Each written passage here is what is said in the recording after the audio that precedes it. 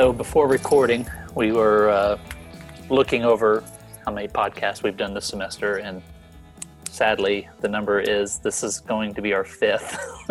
We try to do 12 a semester, and for various reasons, most notable of the reasons being we're just not on campus very often right now. This is only our fifth podcast, but it's not our last. We will have a handful more before the end of the semester. I think a good goal is let's hit 10 this semester. Okay, halfway there. Yeah. So our guest this week is Dr. Amin Asfari. He's a Campbell University alumnus and a professor of criminal justice at the Raleigh campus, and I think he teaches adult and online education. Dr. Asfari has a study that's been released in the Journal for Muslim Minority Affairs and a study that's going to be released in the Journal for Muslim Minority Affairs. His first study looks at Muslim American assimilation into American culture, and specifically looks at life for Muslim Americans post 9/11. And then his upcoming study looks at law enforcement relations with Muslim Americans, which is very timely since the entire Black Lives Matter movement is centered around Black men and women and their experiences with law enforcement and the justice system. So very timely studies from Dr. Asfari, and therefore this is a very timely interview. But I'm going to be honest, Kate, I kind of struggled with this one. I know we shouldn't have to, have a shared experience with our guest in order to have a riveting conversation. But, being a Muslim American is something that I know nothing about, obviously, but it's also something that I feel like I still have to tiptoe around when asking questions. And I feel weird asking what I might find to be poignant, tough questions without still feeling weird about it. And I don't understand why I felt that in this interview. We've already done this interview, and Dr. Asfari did a great job with us. But I feel like I failed a little bit because... well, I hope that the interview that we had was enlightening to people, and that the work that he does, we joked during the podcast that no one really reads these studies, but the work that he's doing, I hope that it does find a format that's accessible to people. I think that I hope that Campbell continues to try to bring Muslims, Christians, and other religious traditions together in meaningful ways that are peaceful, and that everyone can find common ground in. And I think that his work is going to be a big part of that. The interview's coming right up, but you had mentioned that you found this to be, when we were talking after the interview, that you found this to be interesting, that he never considered himself a religious Muslim growing up, and that he discovered, for lack of a better term, himself and his religion while a student in Campbell University. Campbell University, of course, is a Baptist institution, but we are also an institution that encourages faith and invites people of all faiths. And for him to say that is encouraging. And yeah, I agree. Yeah, he had good things to say about his Campbell University experience. He was in college when September 11th happened. And, for all Muslim Americans, that one day turned their American experience on its head, especially for people. He's from Syria. And so especially he moved to the United States at a young age, where he says in this interview that his pre-9/11 experience was great. He even calls it magical, and I'll let him explain that word in the interview. But then it all just changed, and it's fascinating. And I try to put myself in the place, what if I'm living in a country and things are going well, and then this one thing happens that completely changes the way people think about me, even if I had nothing to do with it, or even if my, Right. And it's so fascinating. I feel like, we spent a lot of time on that with him and not as much on his studies, but then again, this is all what his study is about. So you said it just now, we joke that nobody reads these studies. If you go to news.campbell.edu, you'll see a story that accompanies this podcast, and it links to his study. So read the study, and understand that we have really talented, really thought-provoking people representing Campbell University out there. So, okay, so like I said, we're going to try to have about 5 more of these this semester. If you or anybody you know would like to join us on Rhymes with Orange, let us know. And yeah. And send us a detailed pitch with why you want to be on, because we do have people knocking on the door all the time. So yes, coming up, our interview with Dr. Amin Asfari. You're listening to Rhymes with Orange.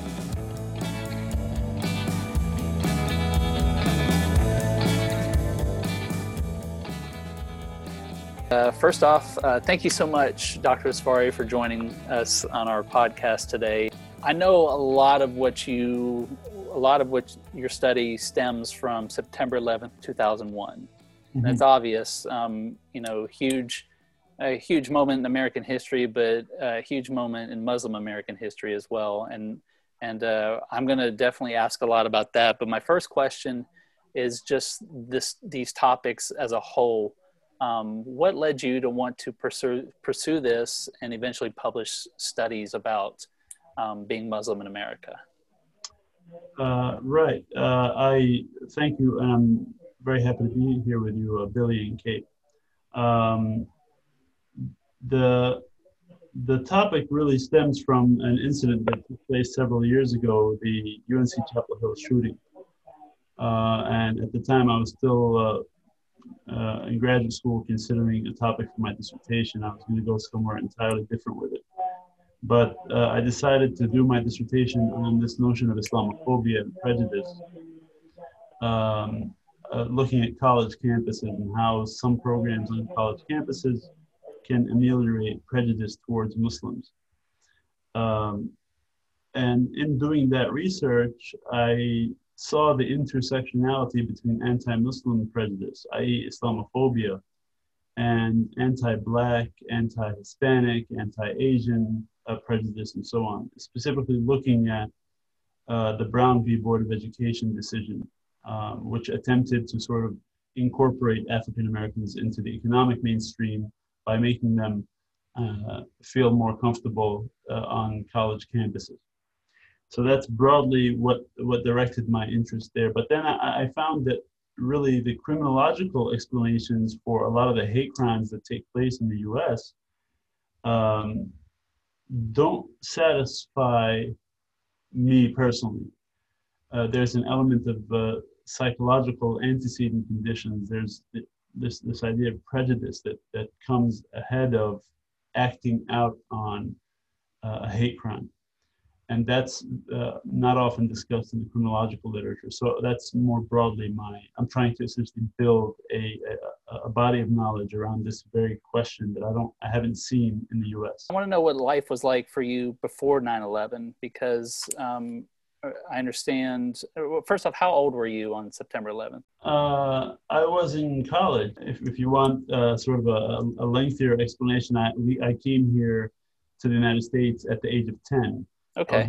That was in 1992. Okay, so before 9/11, then I would, because I want to set the stage of what 9/11 meant to you.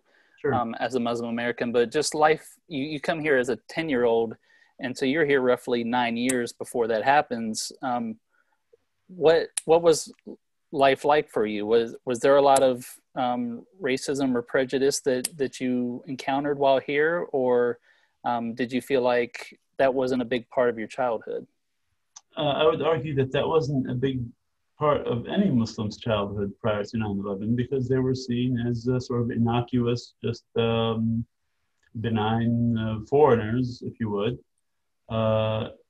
In fact, they were seen as sort of magical. I recall a time in high school when someone said, "Where are you from?" I said, "Well, Syria." And he said, "Well, where is that?" I said, "Yeah, have you ever seen Aladdin?" He said, "Yeah." Well, I said, "Yeah, somewhere around there, right?"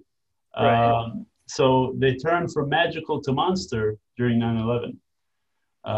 The stereotype of the Arab was genies, flying carpets, and so forth prior to 9/11. All of a sudden, they're transformed to something visceral, something that's demonic, if you would. But I also, let me say this, I didn't grow up in North Carolina. I grew up in a place where being Arab was perfectly normal. I grew up in Brooklyn, New York. In fact, in an area that was formerly sort of, it was known amongst the locals as Beirut because it was so heavily populated by Arabs. As you know, New York is very much segregated by ethnicity. So I didn't have any problems per se, nothing that an average American kid wouldn't have. Okay, so then you're in college then when September 11th happens, and terrible day for everybody. But how soon before you realized that this is not going to go well for you, to put it very, very mildly? Yes, mildly indeed. The thing is, of course, I wasn't very religious. There was not much introspection, and just as you would see many people who are born into Christianity, but never necessarily act upon it per se. They may go to church or identify as Christian, but not necessarily view themselves as quote unquote religious. And so the same was true for me. It was more about the racial identity for me than it was the Islamophobia per se. Interestingly, the two are often conflated, and that's part of my research project and my undertaking recently, is to disaggregate the two from one another. If I say Billy's Irish and Kate is from Zimbabwe, and then I say Amin is Muslim, well, that's conflating a religious identity with a racial one. And that's the same thing that Hitler did to the Jews. Judaism is a religion. It is not a racial identity, though that's been disputed back and forth. But the reason that he did that is if you are racially Jewish, you can never escape your Jewishness. So my justification for the Holocaust then remains valid. These people can never change, even if they profess to have converted to Christianity or something else, right? It becomes a racial marker. And so that's really something that I'm intrigued by. What's personally changed for you? I know you said people incorrectly associated, whatever your religion might have been with race, and that's understandable. But a lot of people, I think, just saw anybody that looked like they were from the Middle East, and all of a sudden there was this completely different mindset, especially from white Americans on Muslim Americans. And so I just want to get the personal experience from you. Is what changed for you? You're in college, things are going well. What exactly was different for you in those weeks and months and years that followed? Yeah, well, I suppose immediately what became apparent was that I was now the other when I hadn't been just weeks before, right? Somehow there was something unique about me that people wanted to inquire about. What do you think of this incident? As though I speak for an entire group of people, namely 1 billion people. All of a sudden, I was supposed to answer for that. So questions like that, some more respectful than others, some more nuanced than others, some born out of a genuine ignorance of geopolitical issues, others stemming from prejudice. So there was a little bit of discomfort there. A few years after the incident, in fact, in 2004, 2003, I started as an undergrad at Campbell. I had transferred from my other institution, and I started as an undergrad. I was the only Muslim that I can think of, that I remember at Campbell. And there, the interactions were actually quite positive. I recall and still remember fondly my now one of my colleagues, Dr. Adam English, who was at the religion department. And he and I interacted, and he had after I graduated, of course, and got my master's degree and so forth, he would call me in to give talks about creation in the Islamic tradition in one of his honors courses. And so those interactions, those discussions, me and the dean and others, talking about what it means to be religious and what are the sort of the similarities and differences between the two faiths. And we delved into a lot of theological discussions. It's in fact at Campbell where I began to form a Muslim identity, because I found myself now having to shape, to identify as something. What am I in light of all these different ideas, right? That's good to hear about Campbell. And I think for me personally, like being in a public education system after 9/11, it was difficult to decipher what we were talking about before with the difference between religion and race. And obviously, you're taught your whole life not to judge a book by its cover. Of course, like, people are aware of racial differences and we observe them, and that has nothing to do with judging a person by their character. But when you're in a public school system and you're not growing up learning about any religion in particular, and then you're taught, well, some people in their religion, even Christians, are, extremists, and then some people aren't, and it's your job to, like, not discriminate based on anything. How do you work toward better understanding and integration of different communities who really don't have an understanding of the difference between religion and just race? That's an interesting question, because for me, until I came to the United States, I didn't look at differences. I think that's somewhat of a cliche in some parts of this country. But because I grew up in the Middle East, first of all, understanding the history, the Middle East is a social construct. There's no such thing called the Middle East. That said, we have Christian communities. For example, some of the oldest surviving Christian communities in the world exist in the Middle East. And so this view of Muslims as intolerant is prima facie false by just simply looking at what groups compose the Middle East. Christians and Muslims and Jews have been intermarrying and living amongst one another for ages there in the Middle East, and continue to do so. The Maronites, for example, that are remnants of the Crusades, still live in Syria. The Orthodox, right, the Eastern Orthodox, still live in Syria and intermarry amongst Muslims and so on. So that was never an issue for me personally. But America sort of forces someone to recognize distinctions. It's so ingrained in the American fabric, this idea of discrimination and inequitable treatment amongst groups and people and all kinds of dynamics, that it forces you to look at that and say, hold on a second, how do I cope?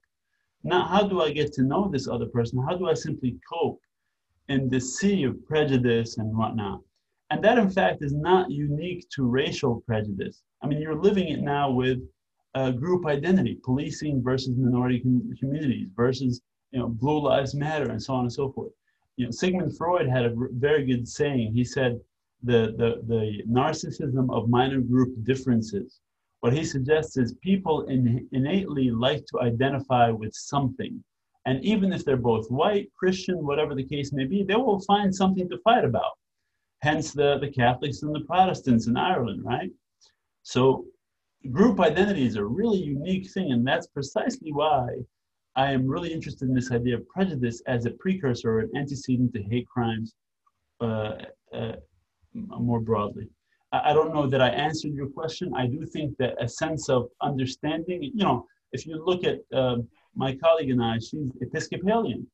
And we started a group called Raleigh Communities of Peace. I think the website is still functioning. We haven't done much with it in a while, but she and I would go, and we met at her church in downtown Raleigh. In fact, David Crabtree was one of the speakers. So he and I and her and so forth, we decided to put together a group. Look, let's go out and confront prejudice and support social justice issues beyond identity markers. Like, for example, I don't want to work with someone who's Baptist or Catholic, or I want to work with everyone, regardless of their affiliation. And the reason for that is born out of the literature.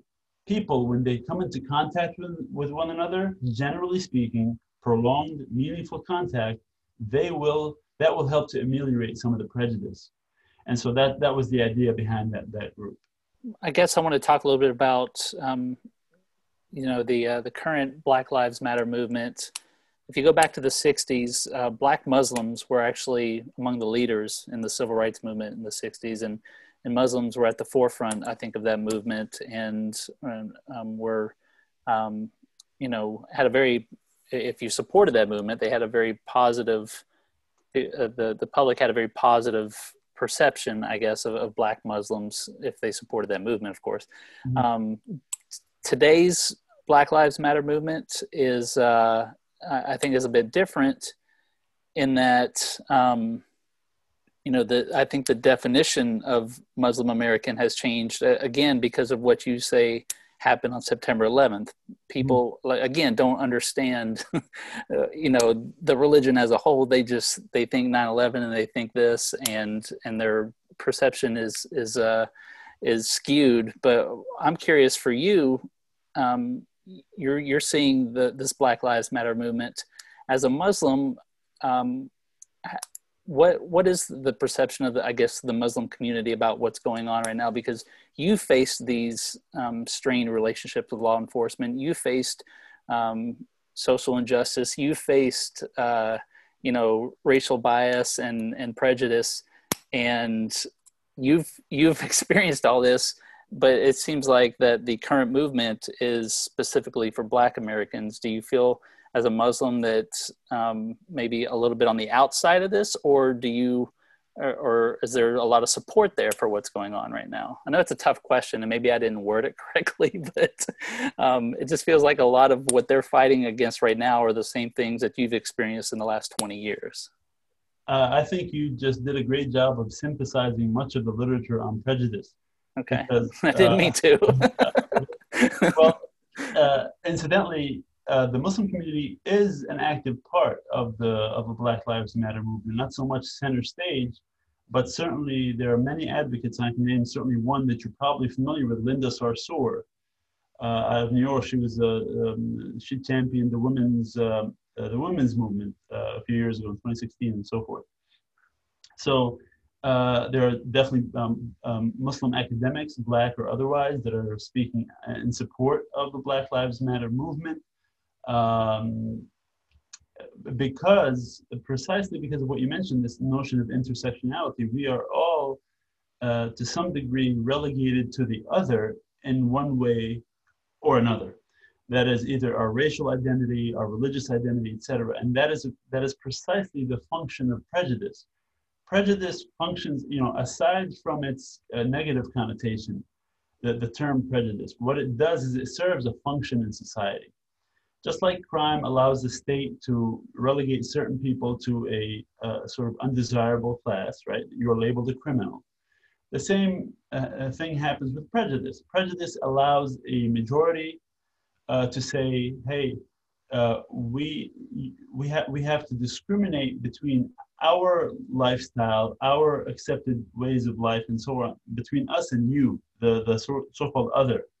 So it delineates different groups based on different things, racial identity, economic status, whatever.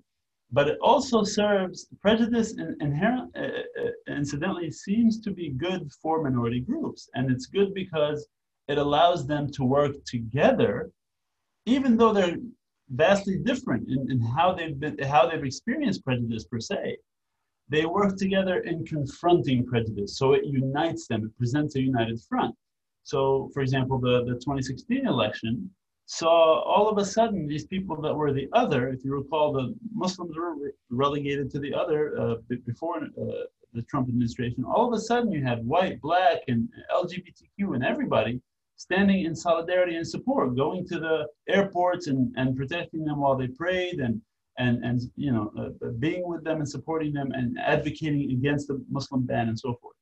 So that's what it tends to do also for minorities. To answer your question then, yes, there is wide support within the Muslim community. However, I think you will find that support more likely to come from second, third generation Muslims than say immigrant Muslims. And there you have to distinguish between, when you say Muslims, you mentioned the Black Muslim movement. The Black Muslim movement was perceived as good by a very marginal group of people who supported civil liberties, but it was largely despised by the vast majority of people. It was right, and I think history has softened, I guess, perceptions. More people today support what happened 40, 50 years ago, but certainly at the time, you're right. Yeah, it was a very small portion of the population. You're correct. Indeed. The same people that were now speaking, favorably of Muhammad Ali were the same people that resented him back then. Dr. Sfari, this study that you published in the Journal for Muslim Minority Affairs, that was on the meaning of being Muslim in America. And it sounds like you have another study to be published in December. What are you hoping that people take away from your results? And how are you hoping that people will change from it? Well, to the extent that people read these things, I think unfortunately all academics tend to complain about this. The only people that read them are the writers and maybe the editor and the reviewers.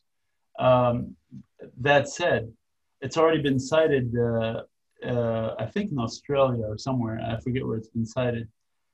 So I do hope that it begins a conversation and a dialogue about this idea of who this group is, and that they see that, just like our empirical findings suggest, contrary to popular belief, these people are in fact very well assimilated, and tend to be so across the Western world. I mean, Muslim, there's no discrepancy between Islamic ideals at their core and Western ideals, this idea of hard work, freedom, etc. That said, the news media often does and of course a lot of backward Muslims, frankly, are complicit in this, like the situation in France recently. You see, that's painted as a Muslim problem. It's a Muslim guy that went and beheaded a teacher because the prophet was assailed or some such thing. The vast majority of the nearly 2 billion Muslims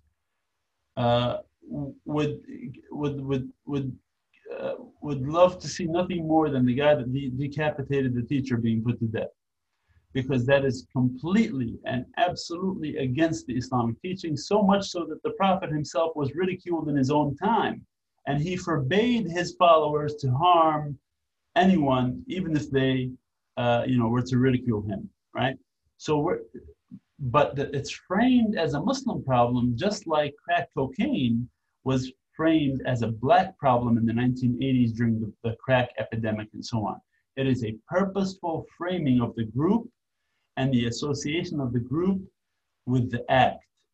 And there are reasons for that, and we can certainly get into that if you're inclined, but I would hope that we see on an empirical level, because this group has not been empirically studied as much as it should be, that there is no distinction between them and the blonde-haired, blue-eyed American, i.e. Billy, who's been here for a long time, right? In fact, and therein lies the issue. When you say Muslim, there are Texan cowboys that are Muslims that have been here for, God knows, 100 years.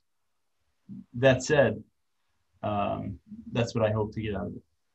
Yeah, no, it's I'm from Texas. I haven't met a Muslim Texan cowboy yet, but I'd love to.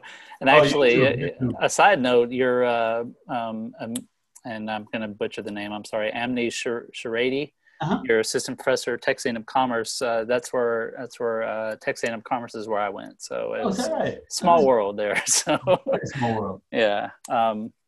But we're just over 30 minutes, and I know that this topic, you could spend so much more time talking about this, and really what we wanted to focus on was the study, but I kind of went sidetracked about 9/11 and everything. It's just, to me, and I'm not going to include this in the podcast, but just me personally, I was also in college when it happened, or I had just gotten out of college, and young, impressionable, didn't know much about anything. And I will admit my own personal views of Muslims were absolutely skewed after 9/11, because that was my introduction to Muslims, I guess. I didn't know much about them until 9/11, and then all of a sudden, well, these are the men responsible for this horrific attack, and of course I'm going to have this negative view, and that subsides once you make the decision to actually learn and and be smarter about it than that. But there's a lot of people still today who have a negative view because of something that happened 20 years ago. And so I guess my final question is, what has changed in 20 years? Do you feel like it's getting better? I know we have representatives of Congress now who are Muslim, and Maybe you wouldn't have seen that 20 years ago. What are some of the positive changes that you've seen? I think back to my prior point, the fact that we have Muslim representatives in Congress is probably because of the prejudice that they face. Again, it sort of activates their social consciousness and their civil engagement. That said, I do not think we are in a better place. I don't think we're a post-racial society as evidenced by the social conditions that we're seeing ourselves in. I do not believe in the myth of a linear progression in the United States, that things will constantly get better simply because we're in the United States. That to me is a myth. I do believe that as a society that's a civil society, we can continue to challenge oppressions. I foresee that after the Muslims, it'll be somebody else. It works in a cycle in the United States. You've got the Japanese, you've got the Irish, for crying out loud. You've got and the war on the Irish was prohibition. It was a war on Catholics, really. Then you have the war on drugs, African Americans, Hispanics. Then you have the war on terror, and there will be a war on someone else at some point. So what I think we need to do is make this a milestone to remember, something that maybe we tell our kids, treat people nicer, educate yourself, as you suggested. But do I think we're in a better place now? I don't think so, to be honest with you. That's a very pessimistic view, but I hope that education ameliorates that. And that's why I'm glad to be doing this at a university. Well, it's like you just said, that pessimism leads to action and Sure. It eventually gets better. So here's hoping. Well, thank you so much, Dr. Asfari, for doing this with us today.